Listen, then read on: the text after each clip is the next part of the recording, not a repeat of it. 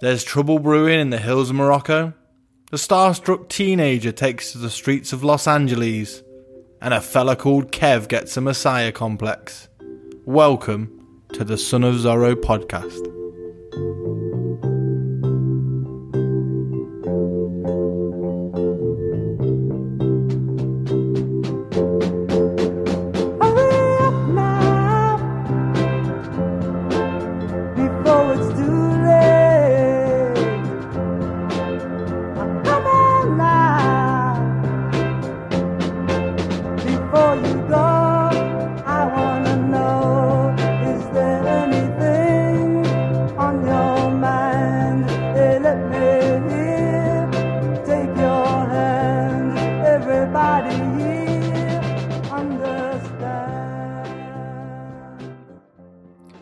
So, episode 2.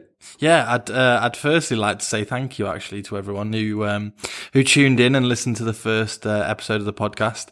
And if you haven't already, please do go back and check it out, as I think listening to it really does set the scene to all the adventures that follow. Well, I thought it might be nice to start off with a few reviews from episode 1, The Morning of the Tailor and the Pixie King. The reviews were almost always positive, but they're not the ones that we wish to share. One kind listener stated, "A bad start bodes for a good finish," which coincidentally might be a great idea for a genitalia tattoo. Lovely. I've got another one here as well. Great prose, horrible British accents. So bearing that in mind, mate, me old mucker, perhaps you'd like to listen to the rest in French. Before we start all that again, speaking of places that speak French, we're going to start today's episode with Zorro's adventure in Morocco. Yeah, so as we have mentioned, each episode will be centred around an article taken from my old man's magazine, and this one is one of my personal favourites. It's quite a lengthy one, so sit back, open a beer, and enjoy part 1 of A Visit with Mr. Big and Crazy Joe.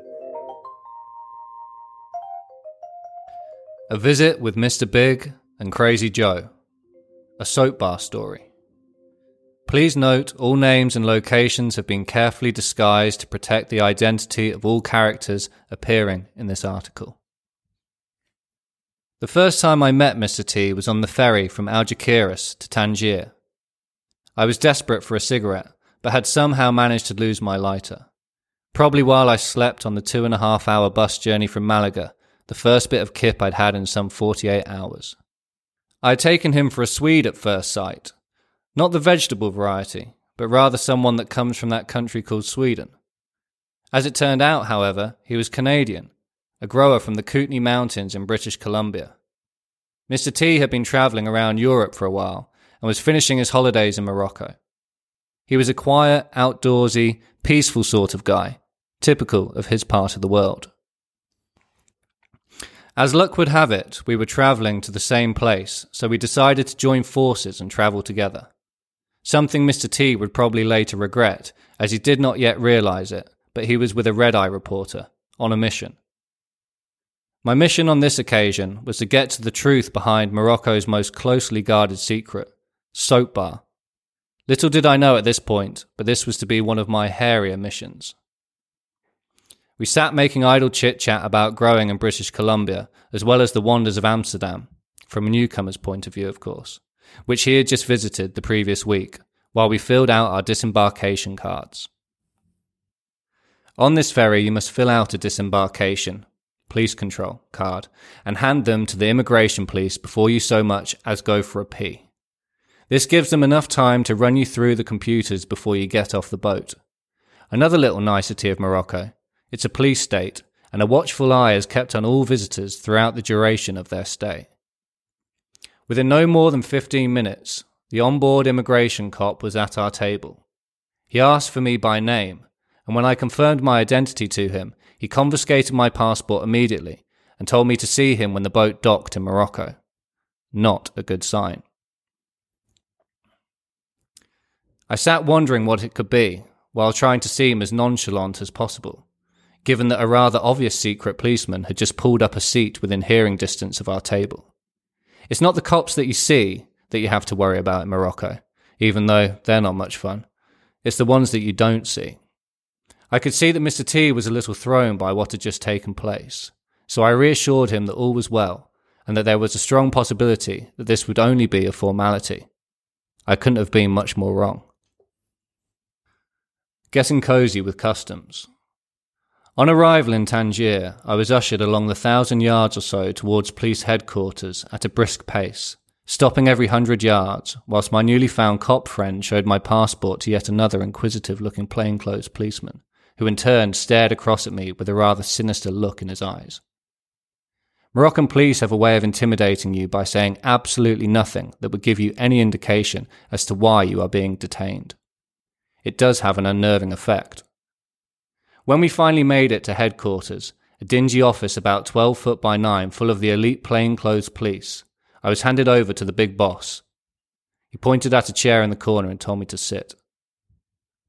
There then ensued a number of telephone calls in Arabic, obviously about my passport, and a number of close inspections of the same by his fellow plainclothes police. They even went as far as to rip the plastic cover off my passport photo in what seemed to be a vain effort towards proving my passport to be false. They were going out of their way to get me. Thank God I didn't have 20 grams of hash in my pocket ready to chew up and swallow if pulled, like a certain rather foolish travelogue writer that I've heard about, or I'd still be sitting in jail in Morocco now, nursing broken teeth from a cop's baton and picking hash out of between what few teeth I had left. After about half an hour of watching cars being torn apart only a few yards away through a picture window, a uniformed customs agent was brought into the room. It was his job to search my effects and then search me. Although I'm very used to being strip searched, I must admit that this was the first time I'd ever been strip searched in front of a picture window with the whole world watching. They got the full Monty. So there was me looking at them, looking at me. When the ordeal was over, they pointed to a black 6-digit number followed by 2 letters, which was on the same page of my passport as several Moroccan stamps.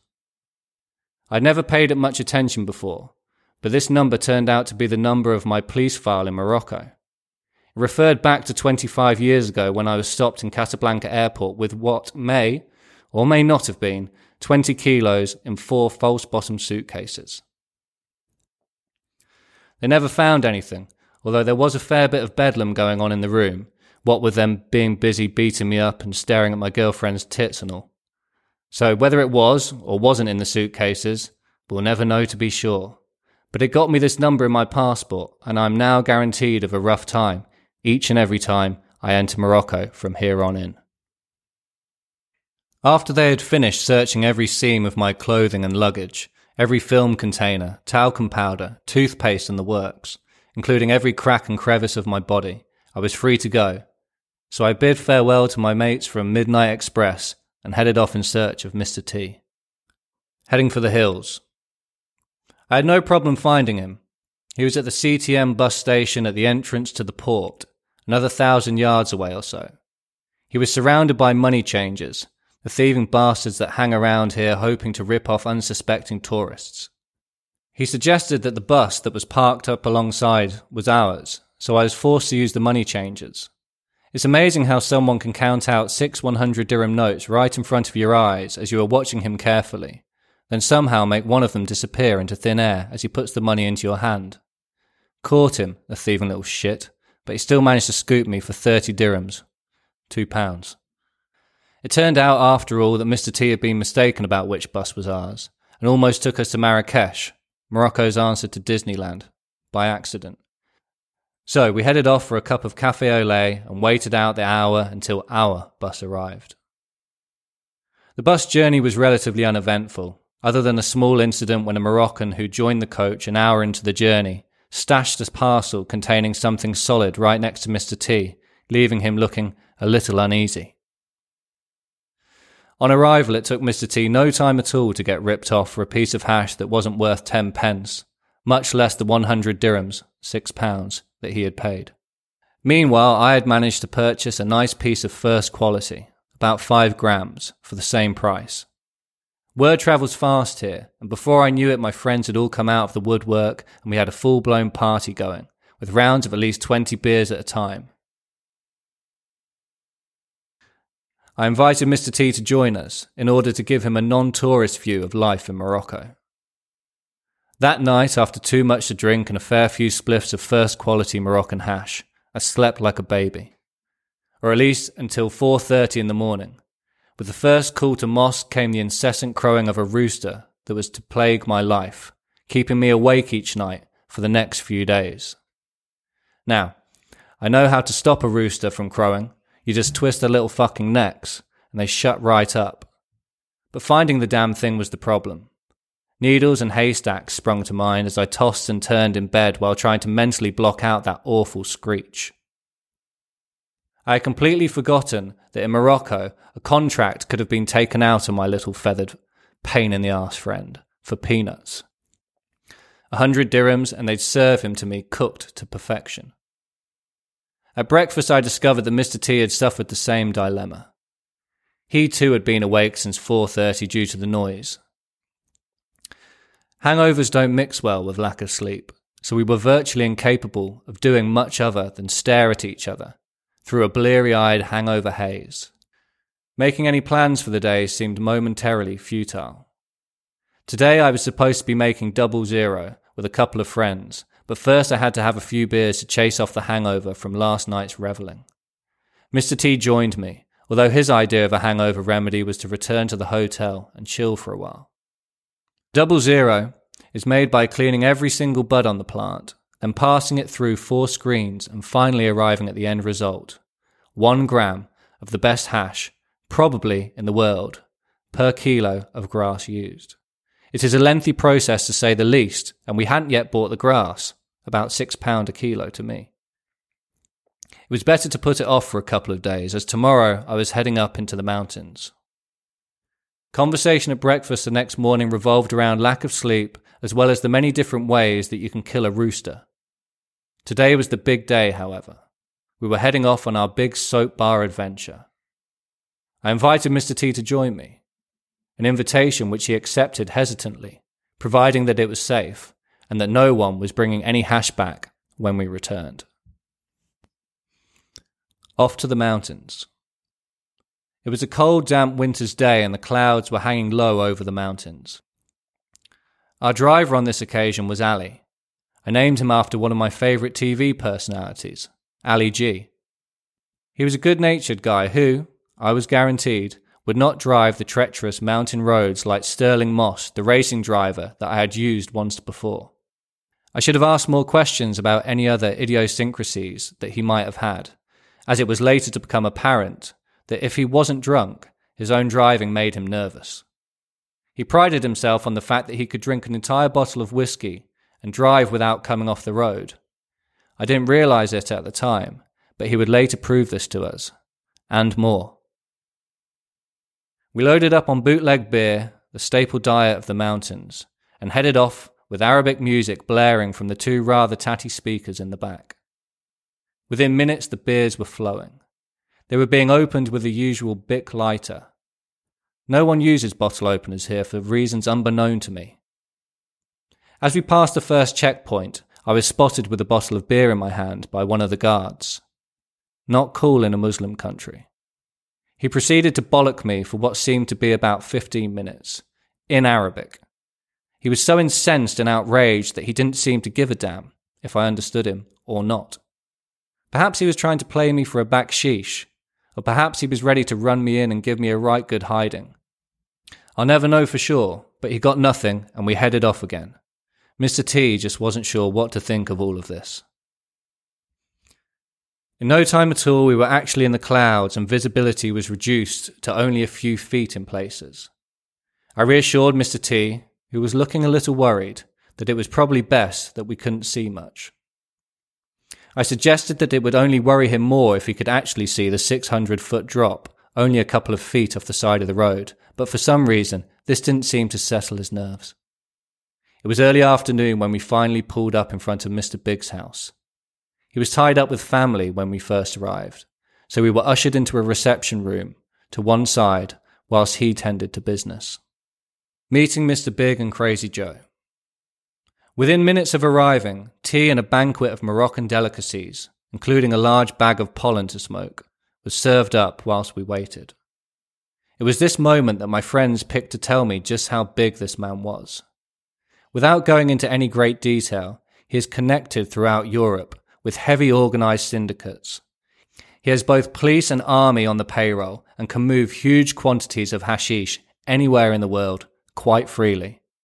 Not a man to be messed with. Mr. T, again, looked worried. After a short while, Mr. Big came into the room, smoking a very large spliff of first-quality pollen. In fact, he was a chain smoker of spliffs. He never stopped smoking in all the time that we were there. He talked with my friends for a while, then turned to me. "I recognize you," he said. "Where do I recognize you from?" "It's not from here, I don't think."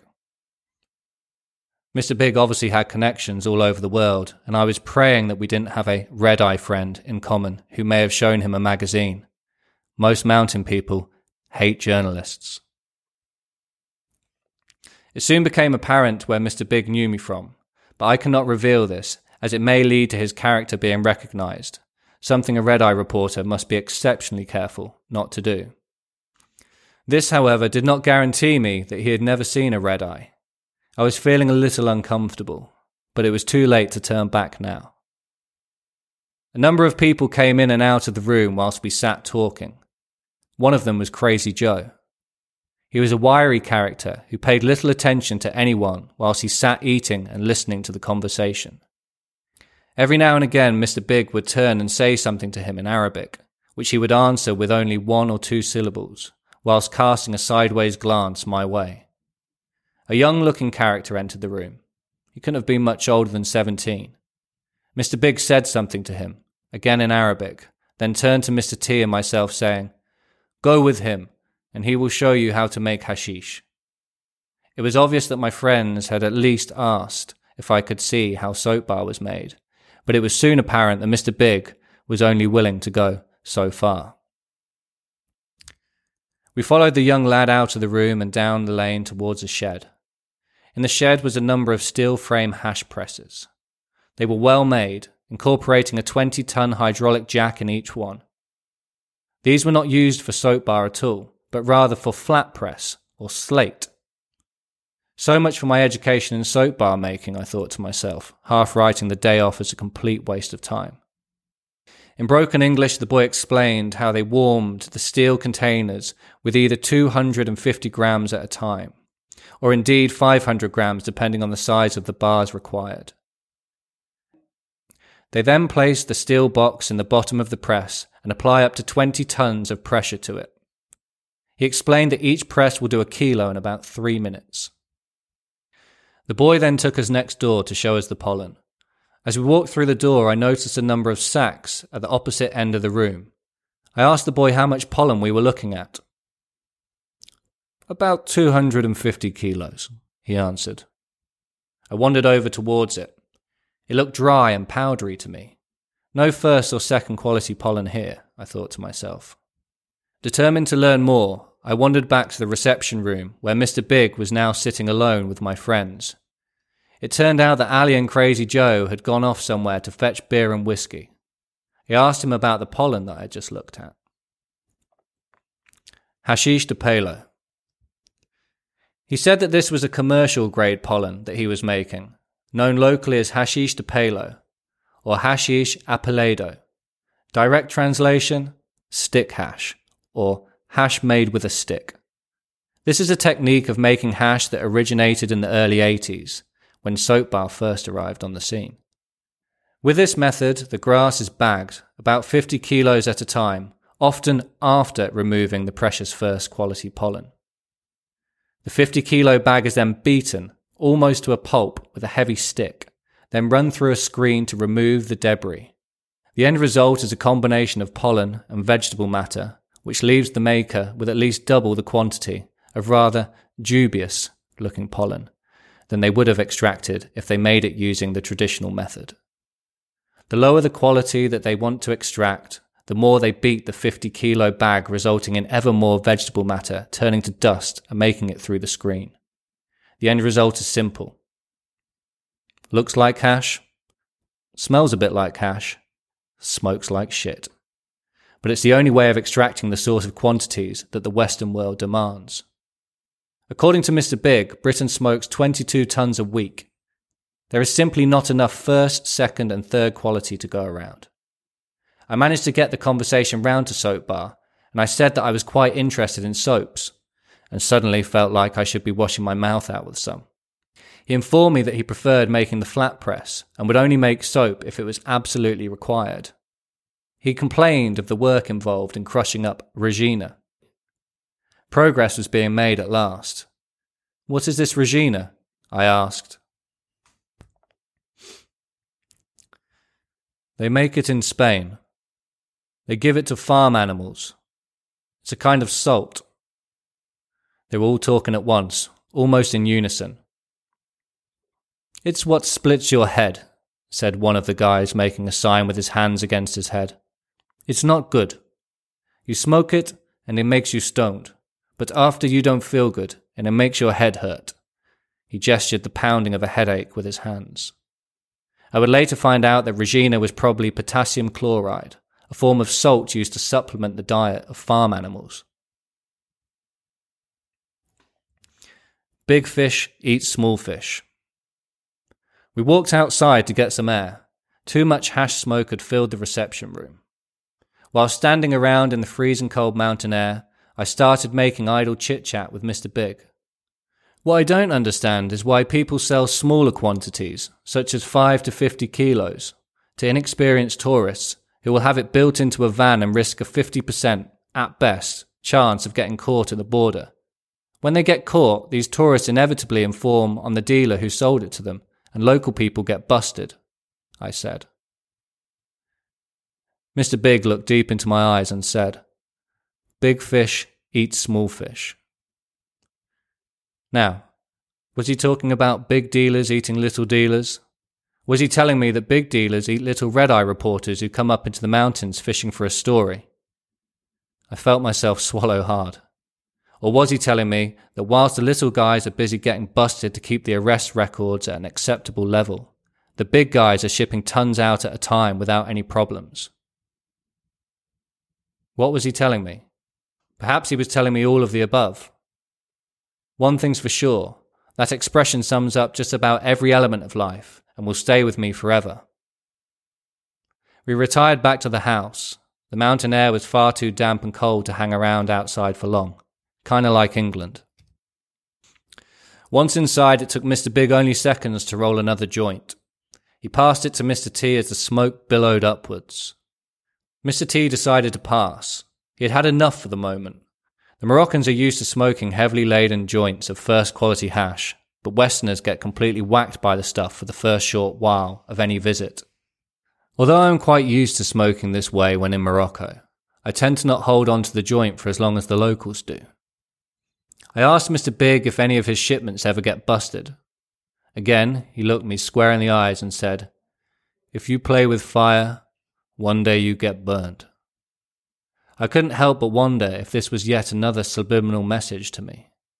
The momentary silence was suddenly broken by the sound of Ali's Mercedes pulling up outside, and within seconds they walked in with a few large bags full of beer and a bottle of bootleg whiskey. Some muttering went on in Arabic whilst the beers were passed around. It would seem that some sort of arrangements were being made for me to be taken deep into the back and beyond of the mountains in order to see more of Mr. Big's work, or indeed to have my throat cut for being a fucking journalist. After all, how are these people supposed to know that I have enough integrity, stemming from earlier years as a cannabis bandit, not to jeopardize their situation by revealing their true identities and location? A soap bar story. Morocco's secret. 20 kilo suitcases. Full Monty for the fellas. Heading for the hills. Ali G and the bootleg whiskey. Mr. Big, Mr. T, and Crazy Joe. Hashish the palo. Big fish eats small fish. Play with fire, expect to be burned. cut the journalist's throat. The cannabis bandit.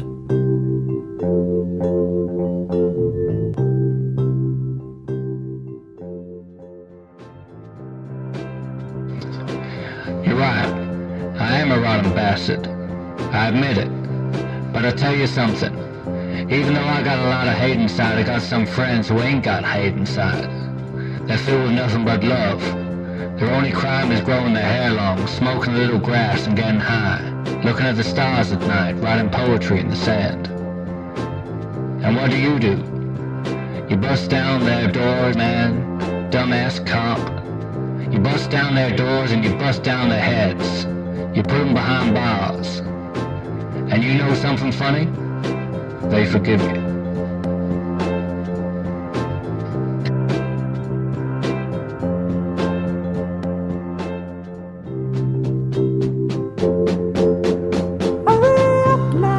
Right, here we go. Another music story for you, Max. Jimmy Page, you know him? Yep. Thanks for that. Yeah. So this story, although featuring Jimmy Page and Led Zeppelin, and we'll get onto the song that it's based around, is going to focus on sort of the crossroads between him and a girl called Lori Lightning. So, she was a 13-year-old who was on Sunset Strip with a group of girls who were dubbed the Foxy Ladies, but they were better known at the time and now as the Baby Groupies. And it was this group that was sort of led by a girl called Sable Star, and she was a wild 14-year-old who started hanging around the bars of Sunset Strip from the age of about 13. And it was then at 13 that Lori Lightning started hanging around with her as well. So this group of baby groupies found themselves hopping from bar to bar along Sunset Strip, and they were hanging around with the who's who of 70s rock and roll.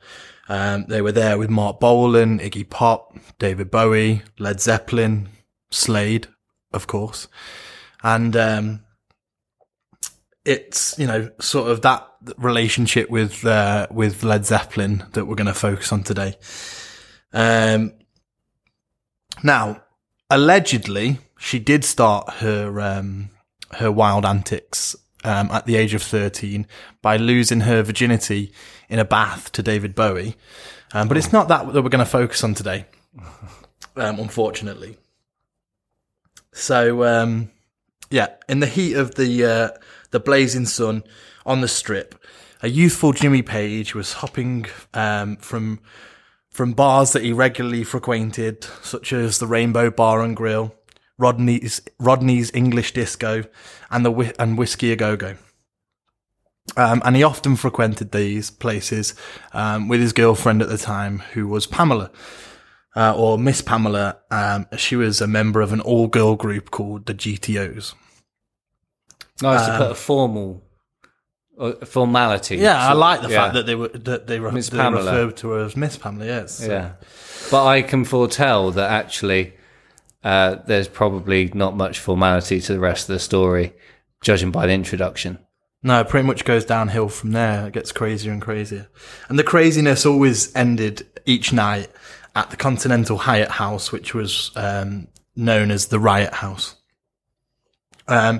So yeah, Jimmy was with Pamela, or Miss Pamela, if you want to be formal about it. But she was getting... I do. Okay, well, yeah. we will. But unfortunately, Miss Pamela was getting to the ripe old age of 21.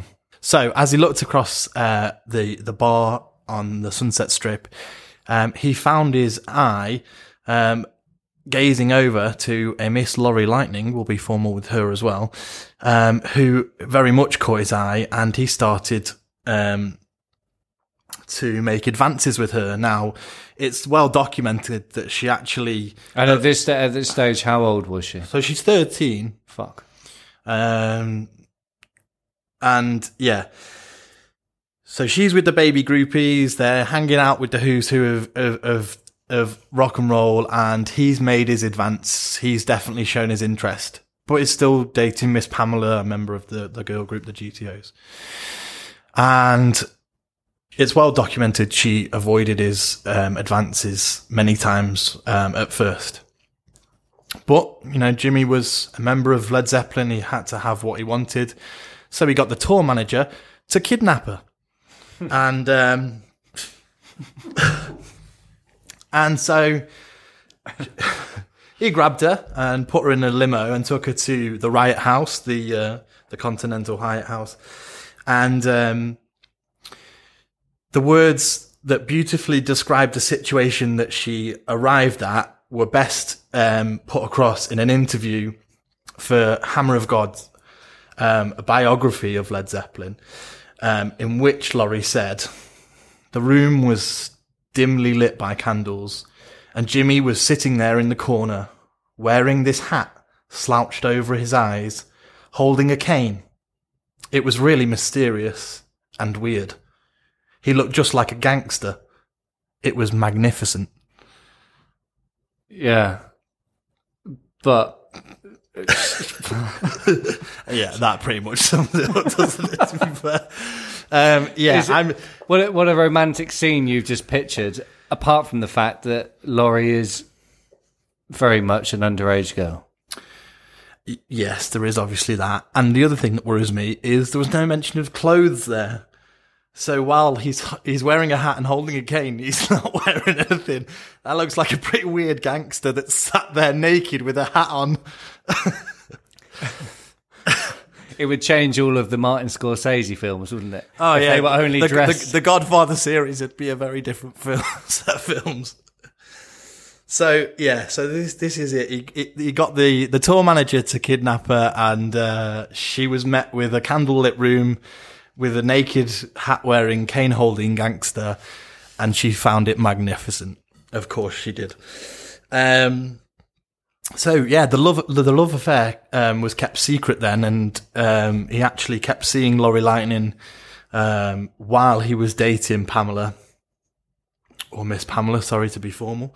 May I just interrupt and say, as a Led Zeppelin fan, I find this extremely upsetting. But it's there. It's documented. If you, what's funny is the song that we're referencing. If you go onto the comments, it's there. That everyone's saying it's there. And yeah, as someone who was raised with Led Zeppelin and Dad would have all the records on, to hear and read about and check some of the sources for this story, it just all the love just crumbles, and you just think, what have my pillars of rock and roll been based on? But yeah, there you go. So the love affair was kept secret, and then obviously Miss Pamela was the ripe old age of 21, so he quickly got rid of her, and the love carried on. It was very much documented that they were in love, and it carried on for about a year and a half. To which Jimmy then decided he needed an upgrade, and then started to date Bebe. 14-year-old.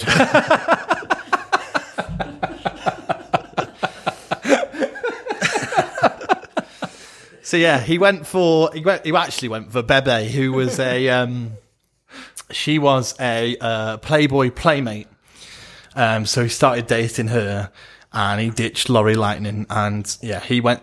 I think the thing was that obviously the love affair with Laurie Lightning had to be kept very much secret, very much on the down low.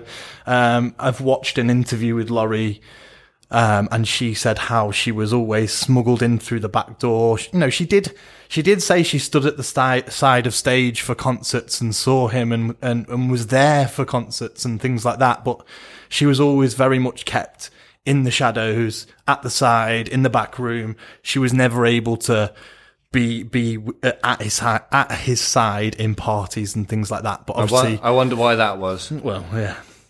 But this absolutely incensed Laurie Lightning. She was furious. And so one night at a bar on the Sunset Strip, he was there with Bebe and drinking in the corner. So Laurie was off her face on Quaaludes, which incidentally is the allegedly the drug of choice of Bill Cosby. Not Bing Crosby. Not to be confused with Bing Crosby, no. Yeah, she was absolutely stumbling all over the place, and her nose was bleeding. She was wearing this white sort of gown dress, and it was all bloodied.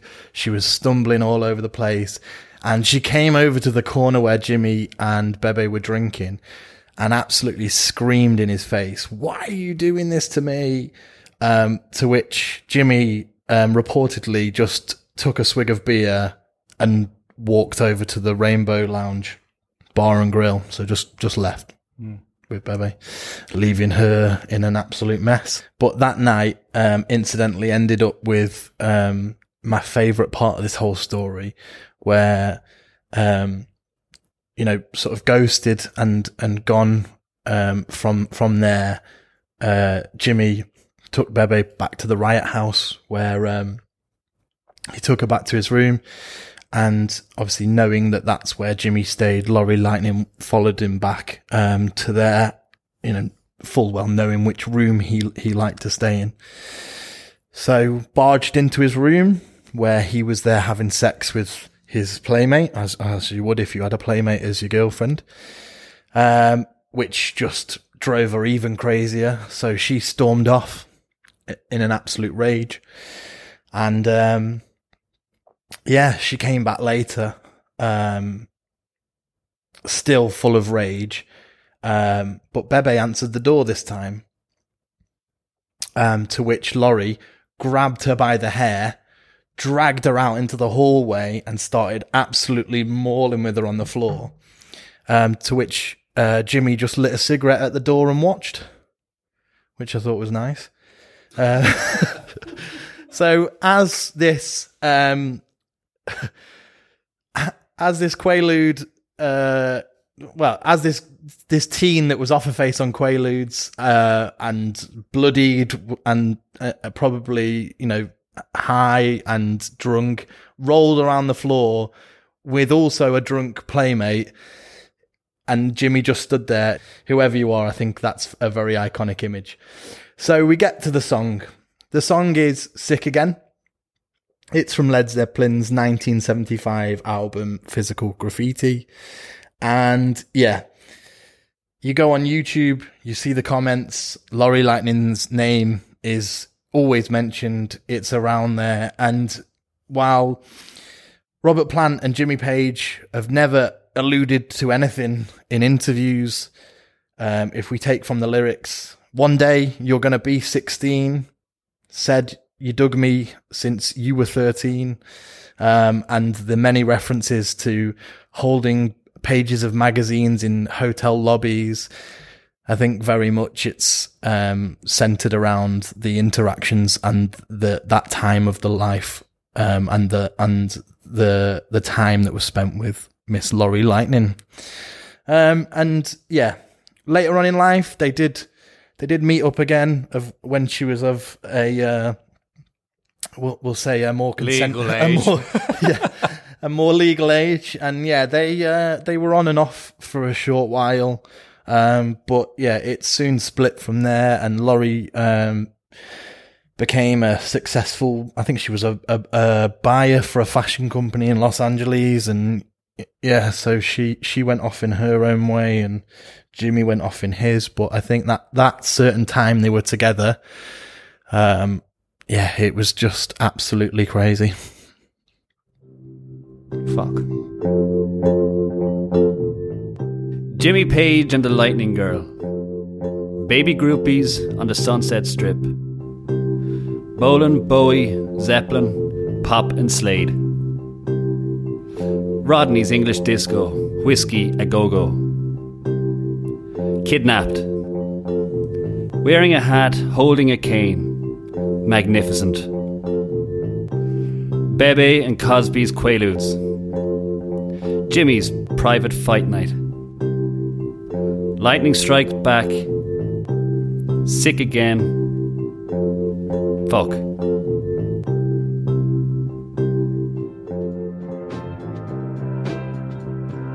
there were some sophistos from the TV studio right around the corner. The Devotchka was smiling away, jollying and vigoreting. Then suddenly, my friends, the disc on the stereo faded out, and in the short lapse before the other one started, she came in with a burst of singing.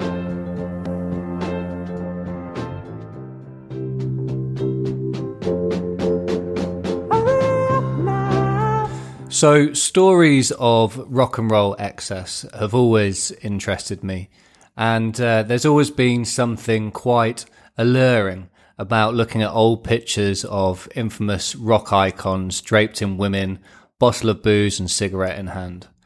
Pretty much how the other half live, I suppose, if the other half didn't work on Wall Street and wore much cooler clothes. And I can remember people always referring to Keith Richards as being elegantly wasted. And I always found that sort of juxtaposition really fascinating. Well, the person who I'm going to speak about today makes Keith Richards look like Cliff Richard. His name's G.G. Allen. You ever heard of him? I've not, no. Excellent. You're in for a treat. Kind of. So, in everything I've ever read about rock stars, he is the craziest twat by a country mile. And before I start, I'd just like to say that I do not wish to glorify him in any way, but much like a shocking Netflix true crime documentary, I thought I'd share his story. Hopefully the kind of situation, you hear the one about the singer G.G. Allen? That kind of thing. Well, here it is, kids. Born Jesus Christ Allen in 1956. Gigi grew up in a small backwoods town in the middle of New Hampshire. Good start, right? Yeah. So the Allens family patriarch was an uber-religious fanatic named Merle, who was reclusive and abusive and who would often threaten to murder the whole family. Gigi also had an older brother called Merle Jr. I absolutely love it when parents give their children their names. And it was actually Merle Jr. who gave Gigi his name, as, believe it or not, he couldn't pronounce Jesus. Yeah, there you go. Named after his favourite book and his favourite person himself. So yeah. And I'm sure Merle Sr., as a religious fanatic, was slightly pissed off that his son, Merle Jr., couldn't pronounce Jesus. But anyway, they lived in a log cabin without any amenities, electricity and water, etc. And the father would dig graves in the basement just to show the kids who was boss. All right. Building strong foundations for success was Merle. Yeah, very much so.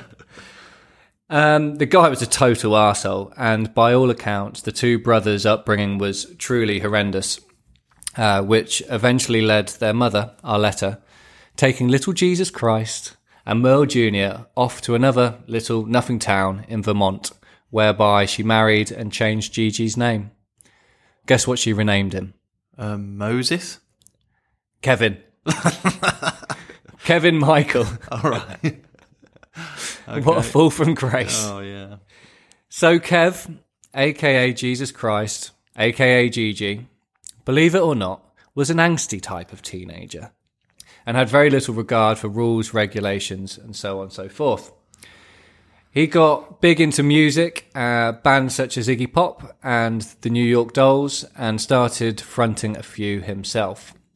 But when he wasn't doing that, he would sell dope, burgle houses, steal cars, and he also liked to cross-dress when he was at high school. Lovely. Yeah, the usual. Mm-hmm.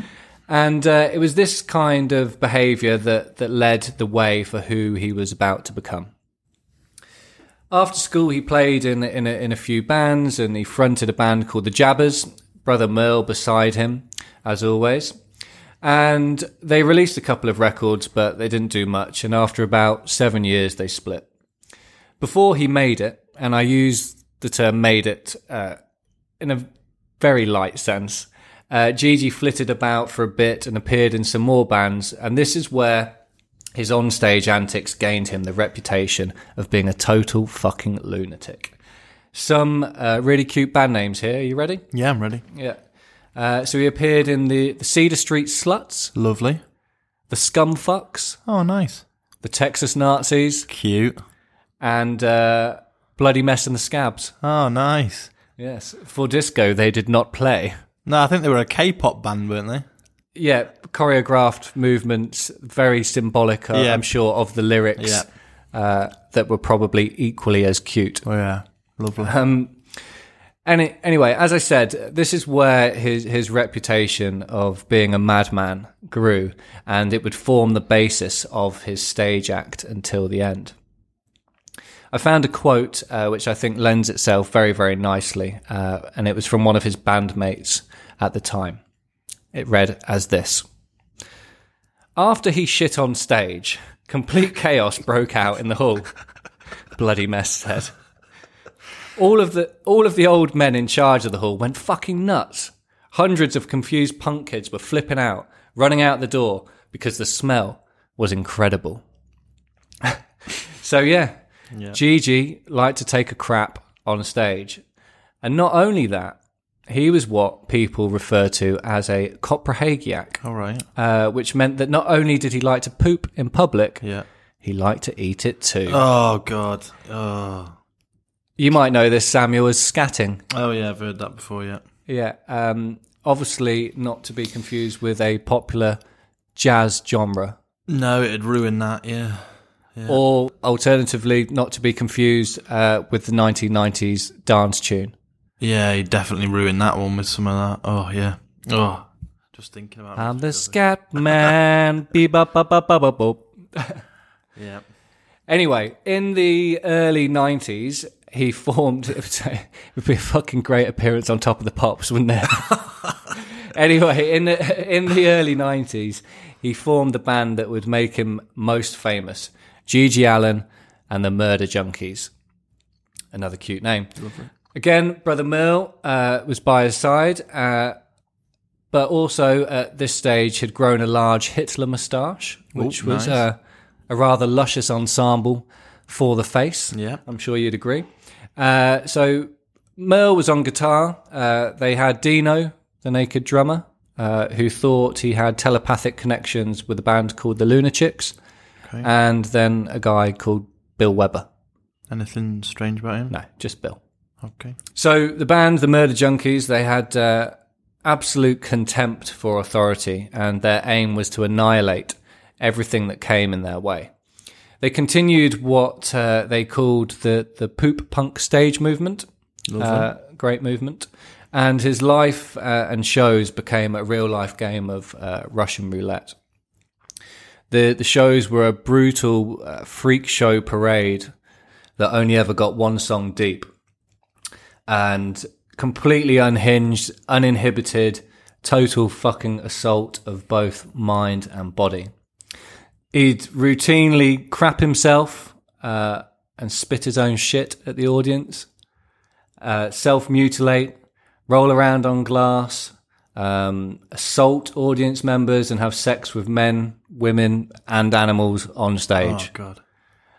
And there's actually a clip on YouTube where you can see a blood-covered Gigi fan who was looking back, fondly remembering some of his favourite murder junkie moments. And when referring to the time when Gigi had sex with a dead cat, he commented, "Awesome, Gigi is God." Takes all sorts, doesn't it? Yeah. I mean, it's not really a talent, is it?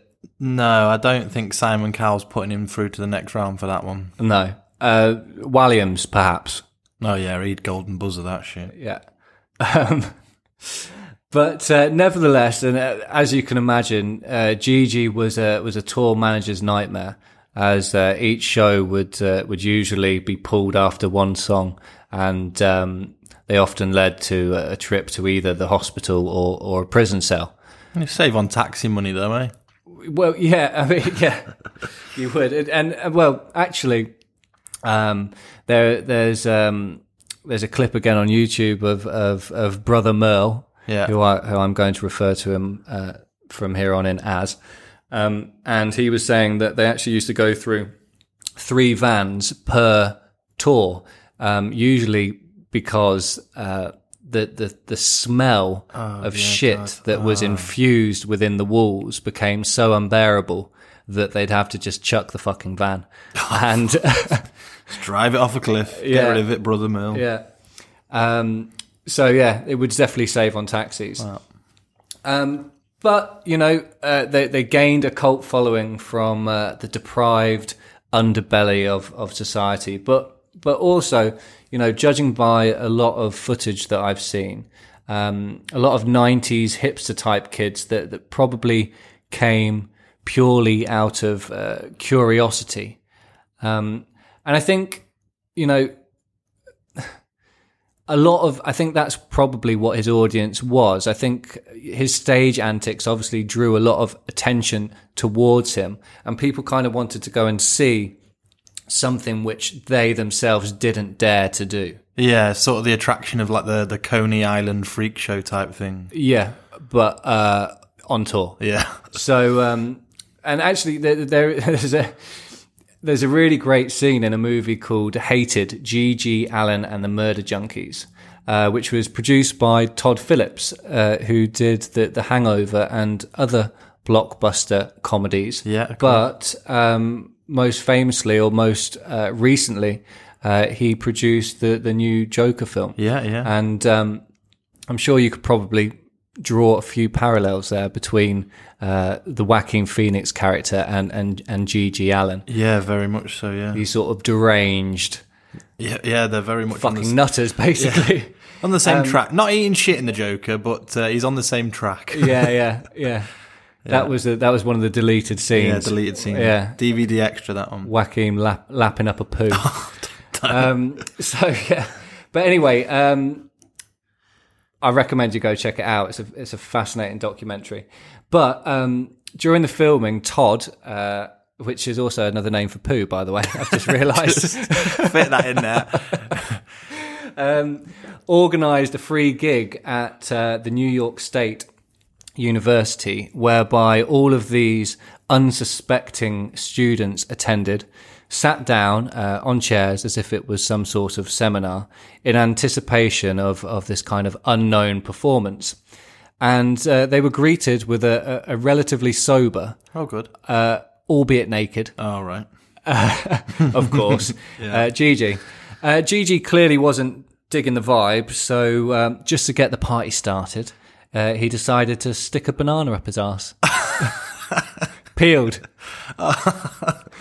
They soon left. Oh, God. Anyway, for the few, he was idolised. And actually, it was famous serial killer John Wayne Gacy. He was the bloke that used to like to dress up in a clown's outfit and go to children's parties when he wasn't mass murdering. And he was a fan. Oh, lovely. And they kind of had a mutual appreciation for each other. And Gigi used to write to John when he was in his prison cell, and they even met. All so right. John commented after their meeting about Alan, "Nice guy, absolutely stinks of piss." I imagine he would. Yeah. Never meet your heroes, hey? They'll always let you down. Yeah. But Alan, you know, he claimed that he was the last true great rock and roller out to reclaim rock music as the real art of rebelliousness. And nothing says that like a banana up the arse, eh?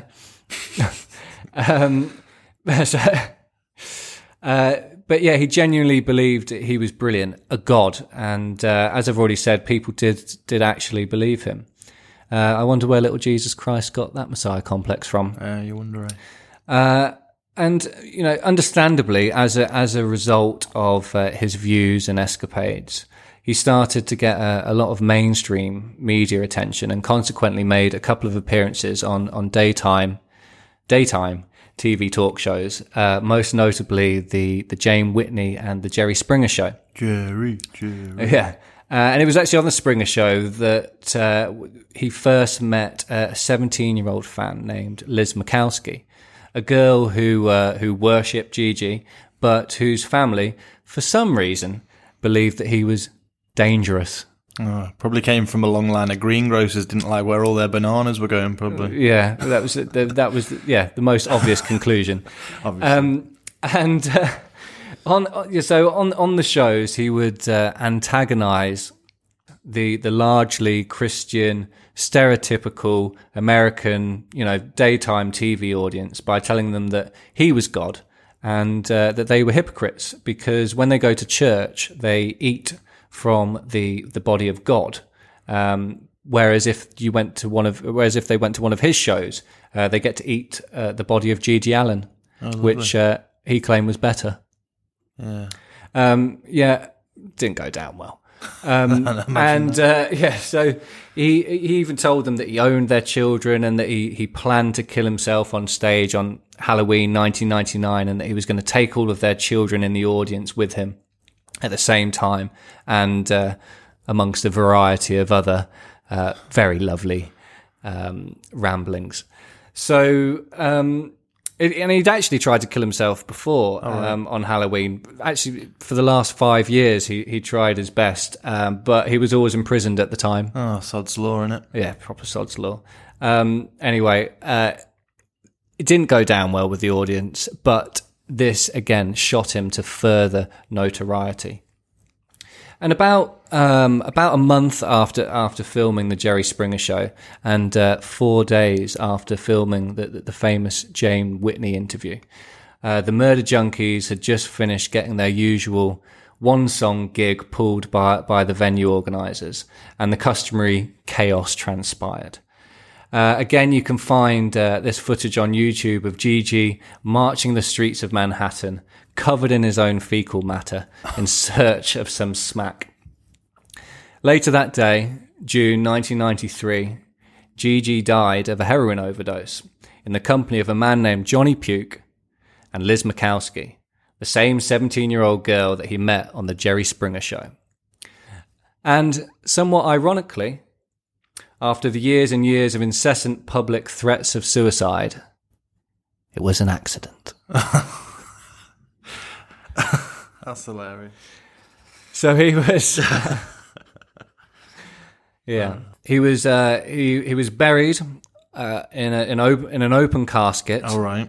He refused to be embalmed, so he was decomposing, blue, bruised, and bloated. Keeping that image alive. Yeah, wearing a leather jacket and a jockstrap with a bottle of Jim Beam in hand. A complete fashion statement, obviously. Yeah, it's the way to go. So, I mean, Gigi took the concept of rock and roll excess to a new level, one that, for obvious reasons, hadn't been seen before, and hopefully hasn't been surpassed or shall not be surpassed in the future.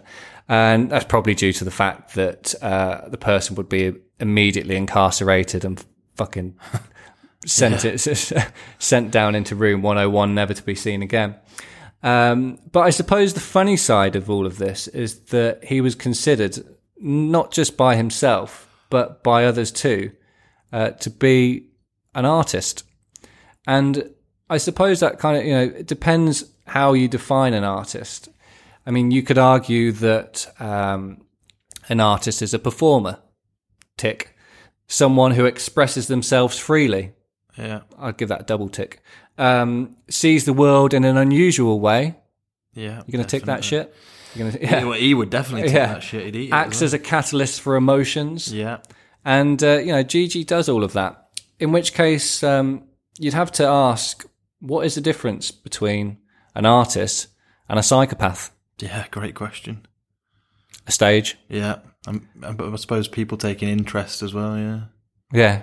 Yeah, if no one's paying any attention, you're just a fucking lunatic, aren't you? But if people come to pay to watch you, then Yeah, crowd in I any suppose form you are an is- artist. You're performing to him, aren't you? So, what do you think? Was he an artist, or do you think he was a literal walking shit stain on society? Bit of both, but I think I'd have to go with a twat. Yeah. Just a twat. Bit of a massive twat. Yeah. Yeah. He's not the Messiah. He's a very naughty boy.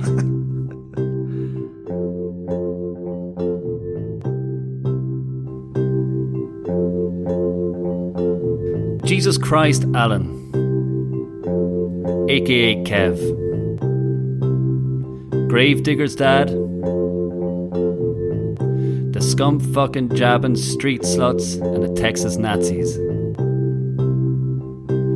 Copperhagiac, shit eater. Skatman and the murder junkies. The poop punk stage movement. Freak show parade. Catfucker. Banana drama. Gigi is God. Jerry Springer, Liz Mikowski. Bruised, blue and bloated. Banana artist.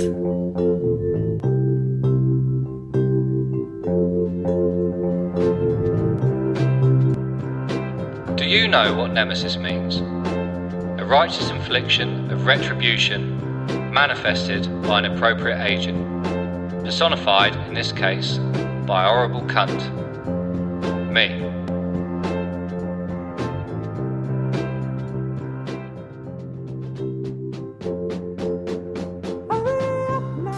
Oh, fucking hell, mate. That last story was a bit crazy, to say the least, wasn't it? Mm-hmm. Well, speaking of crazy, I've got here the Minnesota multi-facet personality inventory, a 566 question test to define whether someone is suitable for employability or they are medically insane. So I just thought we'd put you through it.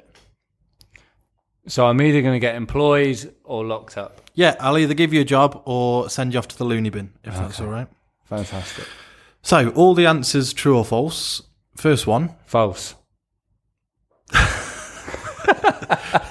Thanks for playing the game. So, first one. Evil spirits possess me at times. False. Are you sure? My soul sometimes leaves my body. False. At times, I have a strong urge to do something harmful or shocking. Well, I mean, occasionally I like to open the door when I'm going down the motorway. Oh yeah, you've said this before.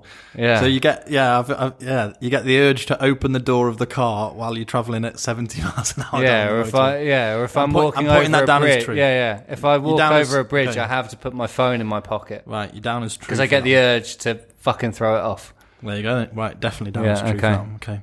Sometimes I am strongly attracted by by personal articles of others, such as shoes or gloves. You what? Sometimes I am strongly attracted by the personal articles of others, such as shoes or gloves. Well, I'm a big fan of shoe. Are they leather? Doesn't say. You like a nice pair of brogues. I know I do that. like a nice pair of brogues. I'll put you down as true. Or perhaps driving gloves. Oh yeah, You don't get that. you do like nowadays, a nice pair do of you? driving gloves. I'll put you Especially- down as true for that one. Okay. And I blame that on the quality of car. There you go. Yeah. Okay. Next question. Yeah. Once in a while, I laugh at a dirty joke. No, never. Yeah. Sarcasm doesn't help you here. I'll put you down as true for that one. I feel uneasy indoors. Is that true or false? Yeah, just true or false. Always true or false. I feel uneasy. No, false. I do not feel uneasy indoors. Okay. I am fascinated by fire. False. I am a special agent of God. True. I dislike to take a bath. False. I fucking love a bath.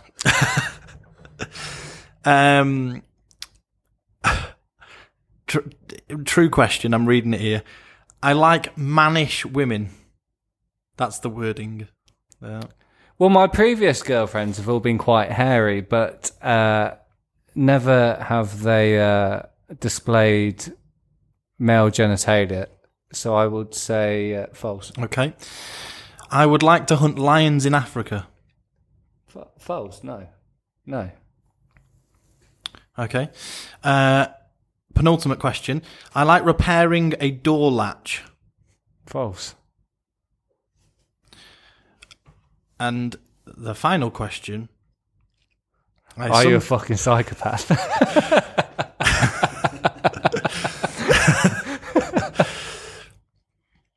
And the final question is, quite simply, I have strange and peculiar thoughts. Only when they come to you, baby. Okay, let me just tot up the scores there. True, false. Yeah, I can officially diagnose you as criminally insane, mate. Sorry about that. We'll call the man in the white jackets now for you. Cool.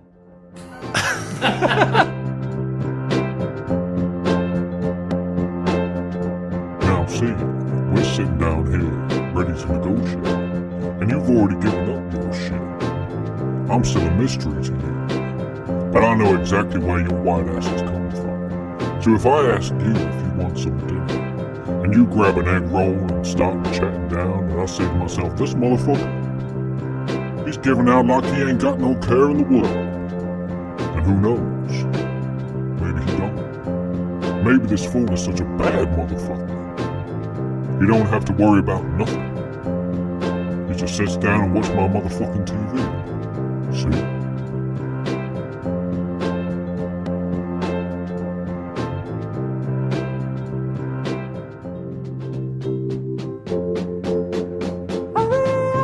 Thanks again for listening to the Son of Zorro podcast, the lightning storm of Crazy Joe and the Skatman. Please make sure to like, review and subscribe to the podcast on either Spotify or Apple Podcasts. Feel free to follow us on Instagram and check out our website, as you will be able to see pictures from this week's episode, as well as a few extra songs from the Son of Zorro Spotify playlist that goes along with each episode, and any accompanying artwork as well. As always, a la vida. Come on!